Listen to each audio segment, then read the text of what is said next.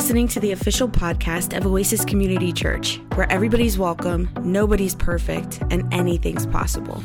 If you'd like to learn more about Oasis, request prayer, or get in touch with a pastor, visit our website at oasischurch.org. Enjoy the podcast.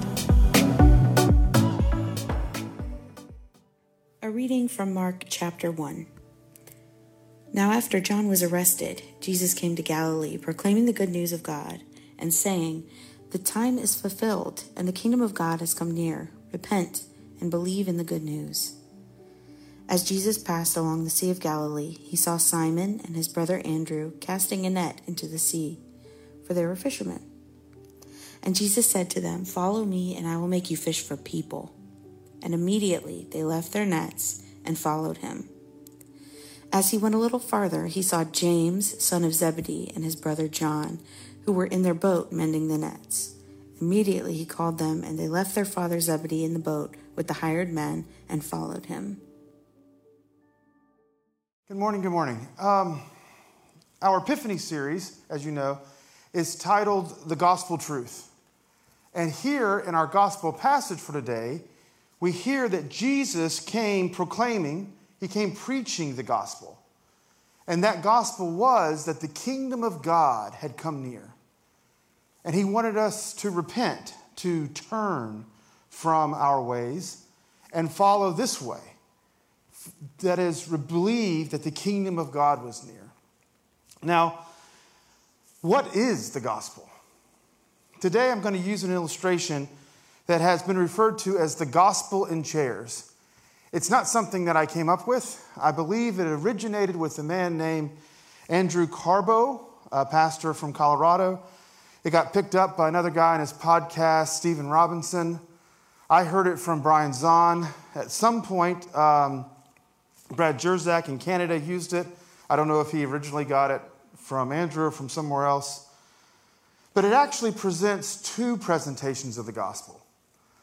One of them is a kind of a modern, very forensic, very legal understanding of the gospel as an economy of exchange and focuses a lot on judgment.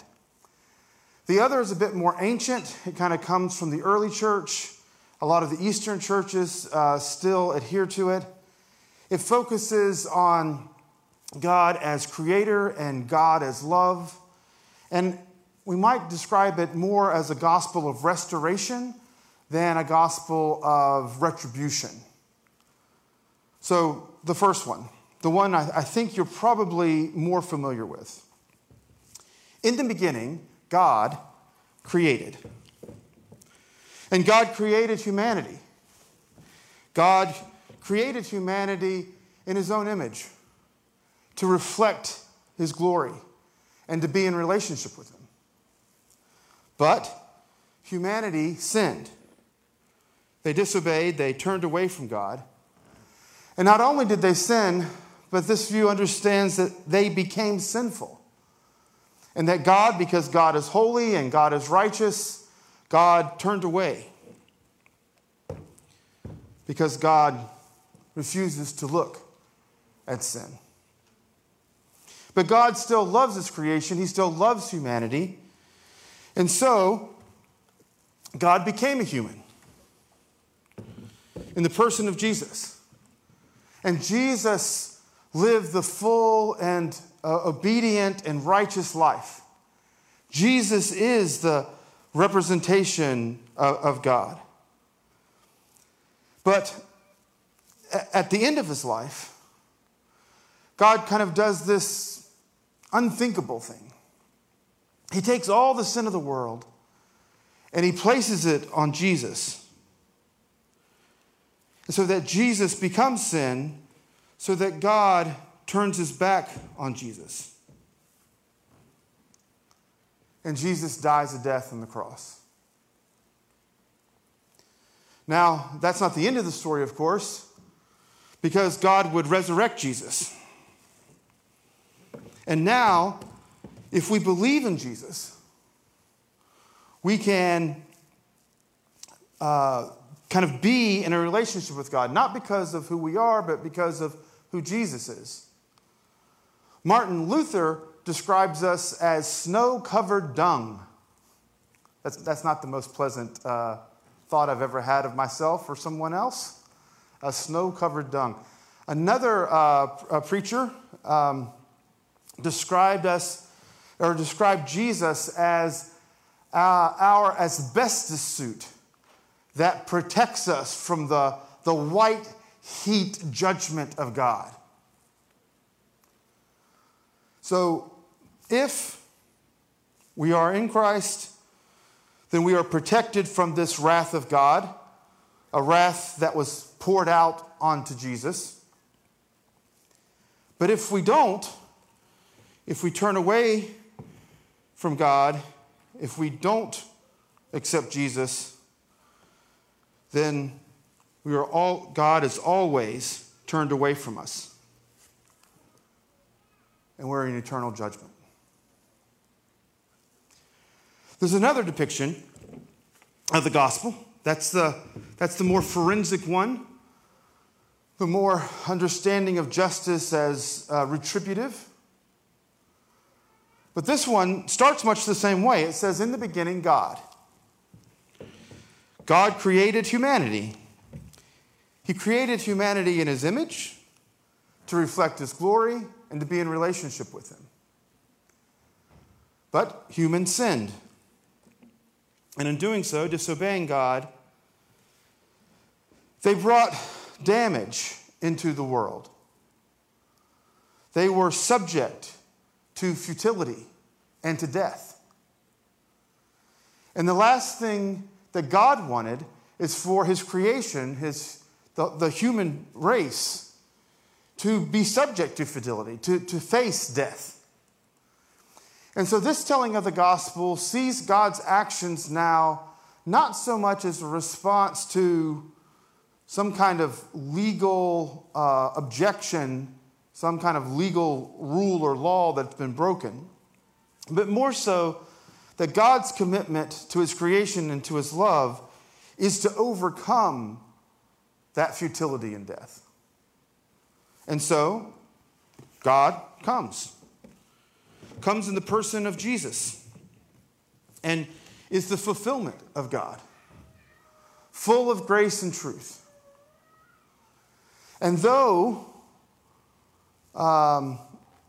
we've done our worst, God is consistently coming after us.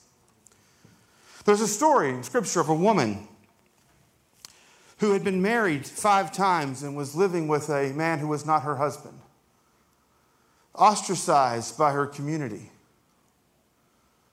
living a life where she's, for whatever reason, whatever she suffered through, has not found what she needed.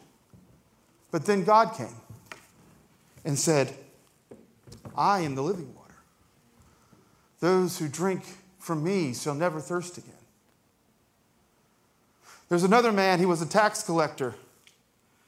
He had conspired with the occupying government. He didn't have many friends. He had made a lot of money, but he had made it at the expense of his fellow country people. But Jesus saw him and said, Zacchaeus, get down out of that tree, because I'm coming to you to be with you, to share a meal with you. There's a woman. She was caught in adultery. And the law said that she should be executed. And so she was about to be killed. She was about to be executed, to be stoned to death, when Jesus walked up and said, wait a minute. Which one of you has not sinned? Let that person cast the first stone. And when they had all left, he said to the woman, where are those who condemn you? He said, I do not condemn you. Go and sin no more. There's another man. He was oppressed unbelievably, spiritually and psychologically and emotionally and physically. His life had completely fallen apart. He was living in a cemetery, hurting himself. People were afraid of him. They said that he had lost his mind, that he was possessed by a demon. He was an utter outcast. And God comes again. Jesus comes and says, you are set free. You are delivered. And he cast out the demons. There's another man. For no fault of his own, just part of the futility of life, he found himself paralyzed. He couldn't move. But then Jesus comes and he tells the man, look, your sins are forgiven. Take up your mat and walk. And then, of course, we come to the end of Jesus' life and we do the worst possible thing. The one who has pursued us with love and grace. The one who's constantly coming after us. Right? We take Christ and we crucify him. Now let's be clear about this. God did not kill Jesus. God did not crucify Jesus, and God didn't need Jesus to die. Peter will say in his keynote address on the day of Pentecost, he'll say, you have crucified the Messiah, but God raised him from the dead. So humanity is responsible for the crucifixion of Jesus. And God's response to the crucifixion and death of Jesus is the resurrection of Jesus. Paul will say later in 2 Corinthians, had they known, had the rulers of this world known, they would not have crucified the Lord of glory. But what happened when they were crucifying Jesus? We see the same story again. God says, forgive them. Forgive them. At the very time when we're doing the worst possible thing, God is saying, forgive them. That's who our Father is, a forgiver. Now, eventually, of course, people will go to death. We all in there. It's appointed to every person to die. But God responds to that death the same way he responds to the death of Jesus.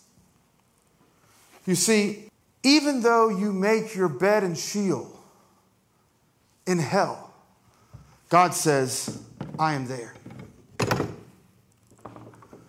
We confess in the Creed that he was crucified, dead, and buried. He descended into hell. The third day he rose again from the dead. Friends, it doesn't matter how far you fall. You can never fall so low that you do not fall into the loving arms of Jesus.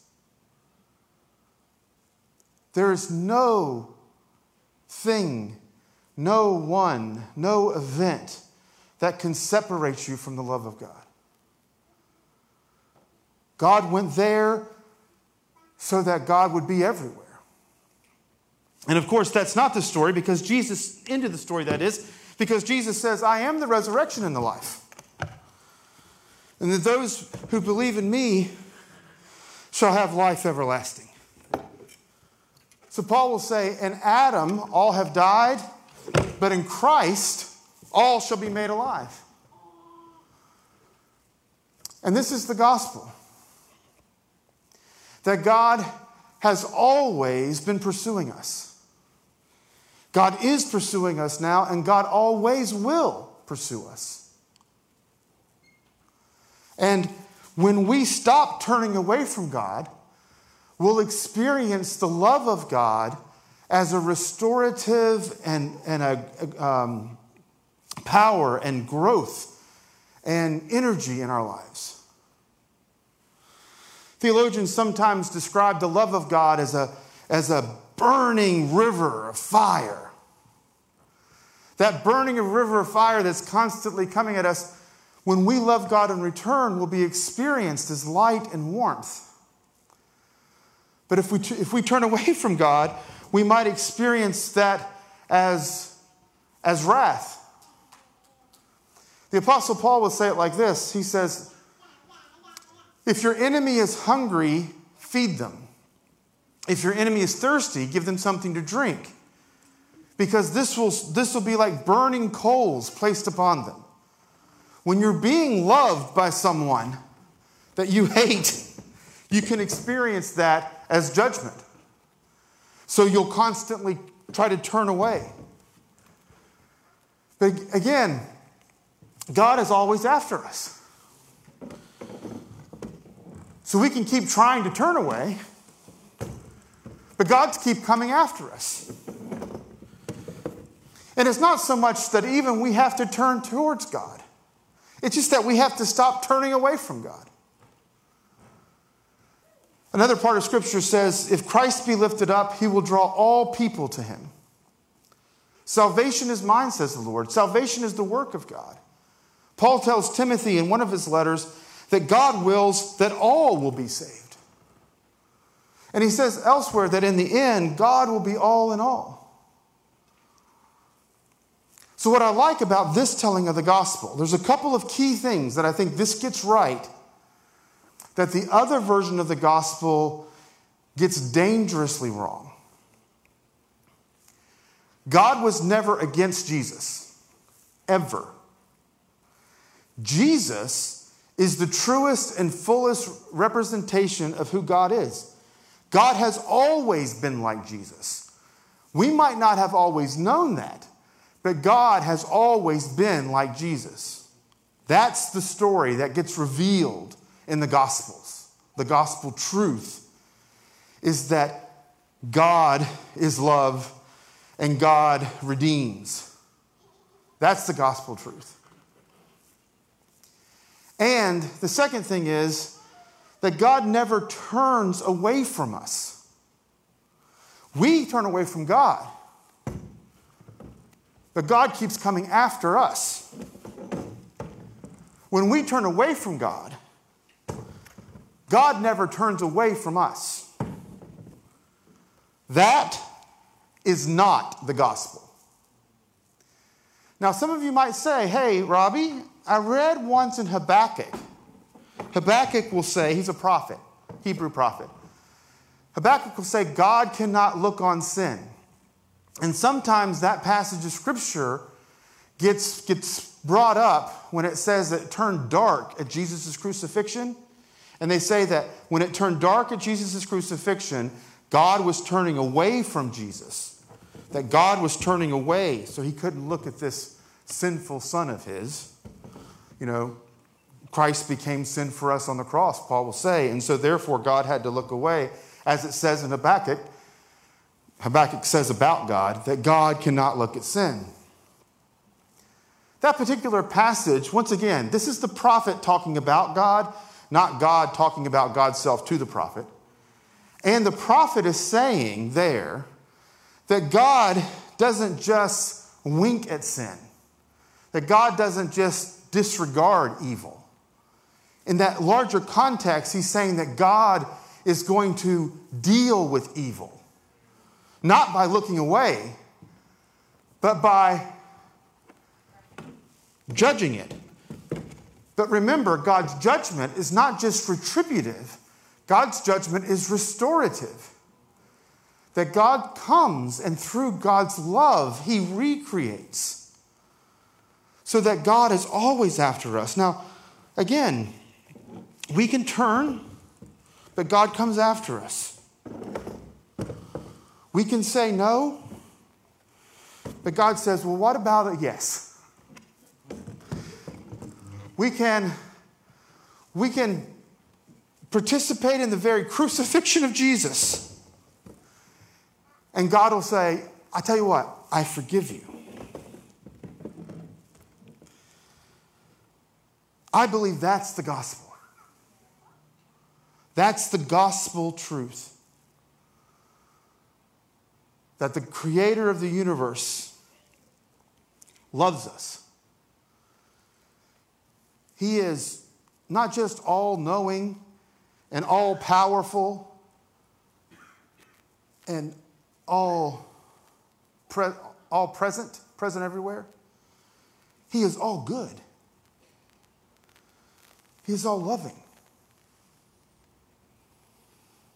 And this is what the church has believed for centuries. And just sometimes we have gotten caught up in other stories about the way the world would judge. And we forget who the judge is that we're talking about. And so if we ever want to know what God is like, we just look at Jesus. And we see that Jesus was never turning away a sinner. He was always pursuing them. And so he too pursues us. And for that, we are eternally grateful. So my invitation for you today is, if you find yourself having turned away from God and turned away from God and turned away from God, know that each time you turn, God's on the move. Because God's coming to face you. Aristotle once described not the Hebrew and Christian God the way we would talk about, but when Aristotle was talking about the ultimate cause of events, right? He referred to this entity as the unmoved mover, right? The first cause. But Christian theologians don't think that God is this unmoved mover. When we say that God is the same yesterday, today, and forever, we don't mean that God doesn't change, like God's static.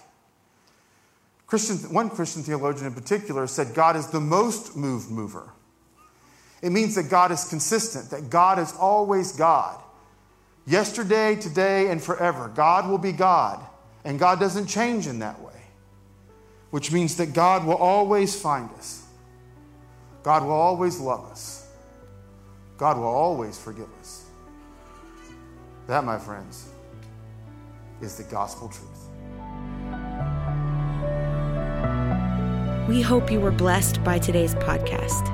If you liked what you heard and want to support us, you can do so by subscribing wherever you listen to your podcasts.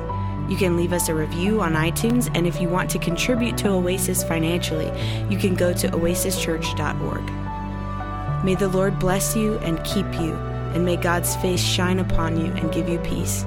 Amen.